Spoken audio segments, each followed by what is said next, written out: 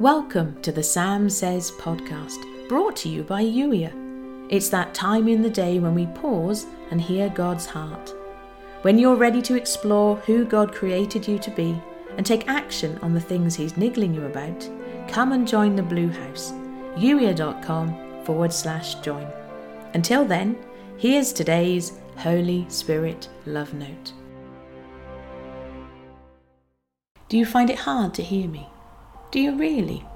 Or is the real problem that you doubt what you hear, or find yourself trying to perform to expectations?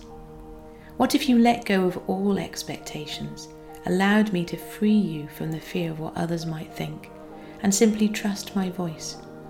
You are not responsible for anyone other than you. You can influence others in the way you show up, but ultimately, you're here to simply be you. Embrace all the gifts I've given you. Use them to the best of your ability, me helping you. That really is all you need to do.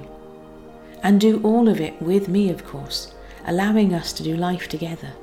One moment at a time, one nudge at a time, trusting that me in you is enough to help you navigate every challenge.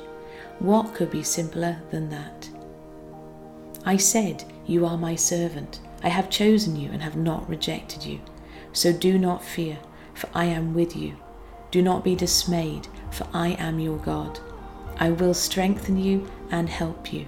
I will uphold you with my righteous right hand." Isaiah chapter 41 verses 9b and 10. And today's journal prompt: what specific fears are you inviting me to let go of? You've been listening to the Sam Says podcast, brought to you by Youier. Youier is here to help you step into God's best for you, to embrace who you were created to be, to take action on the things that are important, and to have a great time doing it. If you're ready to be Youier, come and join the Blue House today, youier.com/join. If you'd enjoy reading the Sam Says episodes while you listen, go to youier.com/love notes. And if you know someone who'd benefit from the Sam Says podcast, please do share this episode with them. And thank you for doing so. In the meantime, thank you for listening. I look forward to catching up with you in the very next episode.